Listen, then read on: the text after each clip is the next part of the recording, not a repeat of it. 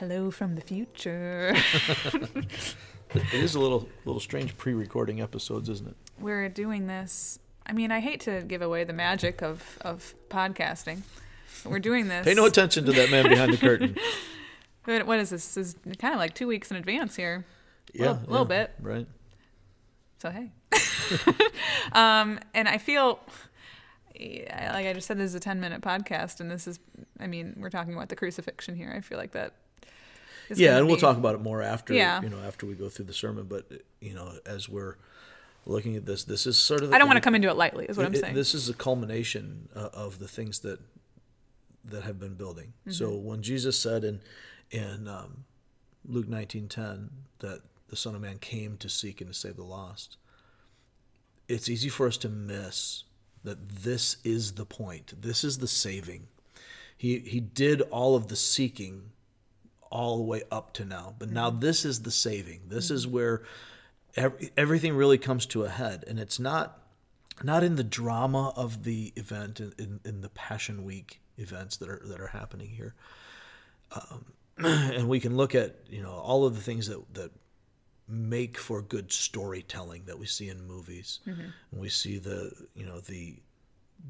betrayal and the arrest and the denial and the unjust trial that he goes through, and this back and forth between Pilate and Herod, and Jesus being condemned to death basically because the people shouted down justice. I mean, there's so much to unpack there. I wish we could spend a few more weeks on just the Right. trial and what's happening there. But as we look at, it's not just that he's being convicted of things that he didn't do, but he's being convicted because the masses, the people, us, we have turned against him. Mm-hmm. We see the truth. We see the justice. The people knew. The leaders knew. Pilate knew. And they could not stop the evil from happening because it was in them. So while Pilate clearly is guilty of a miscarriage of justice, he was driven by the rest of us. And how often does that happen for us? Oh, man.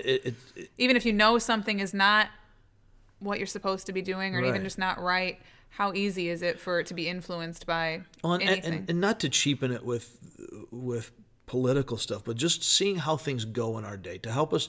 I guess I only say this to try and help us put some flesh on it. Mm-hmm.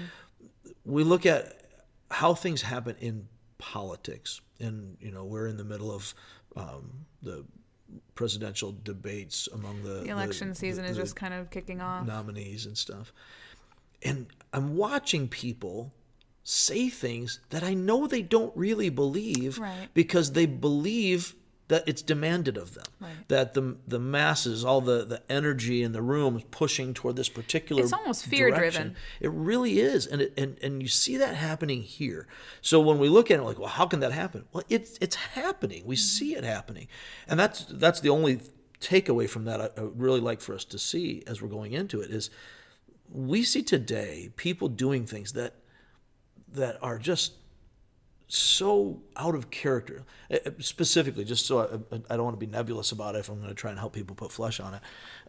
Joe Biden has for 40 years stood for the Hyde Amendment. He has backed it, sponsored it, promoted it, defended it. But right now, the particular zeitgeist that we're dealing with, particularly in that party, is so pro-abortion, is so anti-life. Mm-hmm. And yes, I know those are loaded terms, and I intend for them to be loaded terms. That is a heinous evil without any question. Enough said. We can say that for another topical podcast. But because of the push, the momentum, the energy in the room, you have Biden now coming out against the Hyde Amendment because he can't get the groundswell among his party without that, even though he doesn't really believe it. Mm-hmm. And he's always said that. And I think that's kind of a picture, and I'm not saying this as a condemnation or indictment as much as an observation. It stands or falls on its own merit. But as we see that happening here, Pilate has a particular conviction. Mm-hmm. We want to act like he doesn't. But he comes out and he says, this guy's not guilty of death. I'm going to punish him and release him. I'm going to turn him back. And the people shout him down, right? You got to think about that from his standpoint, what that has to look like in that moment, what that has to feel like. And as a leader, you have to be above that. Right. As a Roman governor, you have to be above that. But we get to that place where this has all turned. It's all twisted. Mm-hmm. And now Jesus is led away to be crucified. And Luke includes this little blurb about the man from Cyrene. And they're like, what does that have to do with any of this? They seized Simon from Cyrene, who was on his way in from the country, and put the cross on him and made him carry it behind Jesus. A large number of people followed him, including women who mourned and wailed for him. So why Simon of Cyrene? Why are you specifically mentioning women? So there are some things to unpack from that. But as we move forward through this, incidentally, Ray Boltz, a former Christian artist, I think would still call himself a Christian artist, had a great song about this called "Watch the Lamb." That is this picture. You sang that one year at Easter, didn't you? Yes, unfortunately for everyone involved, but it's a great song. In capturing that moment of what it must have been like for him. Mm-hmm. But anyway, I apologize for the digression. Then Jesus in verse 28, and I think this is big. It says, "Daughters of Jerusalem, do not weep for me." He's going to be crucified. He's already in the midst of the crucifixion. They're taking the cross, they're taking him to Golgotha.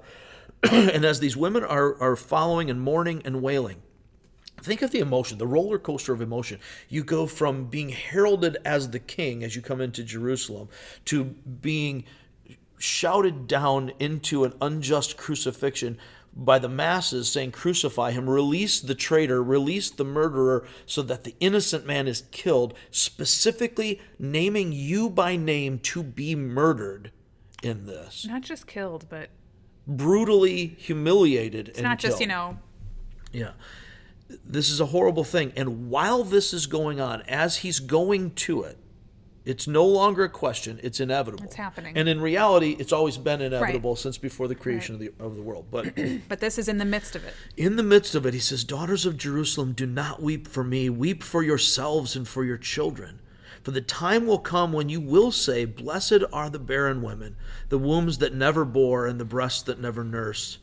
Then they will say to the mountains, fall on us, and to the hills, cover us. For if men do these things when the tree is green, what will happen when it is dry?" When it comes to the fullness, when the Holy Spirit is removed in restraining evil, and all of these end times things that he's been talking about come to fruition, you think what you're seeing now, the great mourning that you're feeling right now, you think that is heavy? You're overwhelmed by it. Can you imagine what's going to happen when the Holy Spirit is removed, when all things are coming to an end and time has reached maturity? Mm-hmm. It's going to get so much worse. You're going to wish you never had children for the misery that will come upon your children. Mm-hmm. And then we have the two other men in verse 32, both criminals, also led out with him to be executed. When they came to the place called the Skull, that's the name of Golgotha, there they crucified him along with the criminals, one on his right, the other on his left.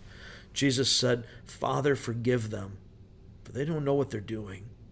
And they divided up his clothes by casting lots. So Jesus, in the midst of this, is still thinking of them. He's still thinking of the mission. He's thinking of the people. And he's even now, for the people holding the hammer in their hand, those who are taking him to the cross, those who shouted crucify him, those who unjustly convicted him of crimes he did not commit so that he could die without sin for those of us who are full of sin. And he says, forgive them, Lord. They're doing this in ignorance. They've been blinded by sin. They've been blinded by the enemy. They don't understand. Forgive them. And ironic juxtaposition. As he's doing this, they divide up his clothes by casting lots. They're gambling over his clothes while he's praying to God on their behalf. There's Steve Camp back in the 80s did a song called Playing Games at the Foot of the Cross that captures this idea. And so often we've done that same thing. Jesus dies for us, and we're playing games. We're playing religious games, debating whether or not to trust the Word of God in different things, how we can be Christian and embrace a lifestyle of fornication or of homosexuality or of whatever else, whether it's okay for Christians to cuss a little. I love seeing... I love Jesus, but I cuss a little. Yeah, that sheet I on just a love T-shirt that. or When whatever. I say love it, I mean absolutely hate and despise it. Right. I showed a T-shirt like that in the store to my 8th grade daughter, and I said, Emma, tell me what's wrong with this. And she just shook her head, rolled her eyes, and walked away. Like, this is too obvious. Like, this is really stupid. But that's what we do. We play games at the foot of the cross. Christ is dying for us, crying out to the Father for our forgiveness while we're the ones doing this. Every Christian should have burned on their hearts Romans 5:8. God demonstrates his own love for us in this: while we were still sinners, while we're still doing this, Christ died for us. And we see that picture carried out so clearly here in the act of the crucifixion. And the people are watching. The rulers even sneered at him. And they said, he saved others, let him save himself if he's the Christ of God, the chosen one. The soldiers mocked him. And they wrote this mocking note and attached it above him, which read, "This is the King of the Jews." And one of the criminals who hung there hurled insults at him. "Aren't you the Christ? Save yourself and us." The other criminal rebuked him. "Don't you fear God," he said, "since you're under the same sentence? We're punished justly. We're getting what our deeds deserve. But this man has done nothing wrong." This is such a picture that we should cling to. We've talked already about the mirror that we see here of the Pharisees and so on. And I know I'm over time, but I just want to complete the thought and then I'll stop. This is where we need to find ourselves. Don't you fear God? This death sentence that you see Jesus dying, this is our sentence that we earned, that our sins deserve. We rightly are being crucified. He's done nothing wrong. This is the trade, the one who has no sin dying in our place for our sin. And then in repentance, he says, "Jesus, remember me when you come into your kingdom." Two criminals, same situation, same option. One mocks, the other says, "Lord, save me." Jesus answered him, "I tell you the truth, today you'll be with me in paradise." You know how I know we're over time too. How many times have I heard that very story? This is the first time I'm seeing it as, that's me, that's us. What a picture that is. Yeah. Okay, there's obviously a lot to talk about here. How heavy it is when the Scripture becomes a mirror for us. Right. Yeah, there's obviously a lot to talk about here. We'll gather ourselves before next week, hopefully. I doubt it. So yeah, if you guys have any questions about this one, now's the time to get them in. Feel free to email us, somethingreal@reallifeonline.org. Leave a voicemail. You're running out of time because I'm not going to ask next year. So she says. And or you can leave a comment on Facebook, whatever form of communication. Carrier pigeon, we like it all. So thank you for listening, and we will see you next time.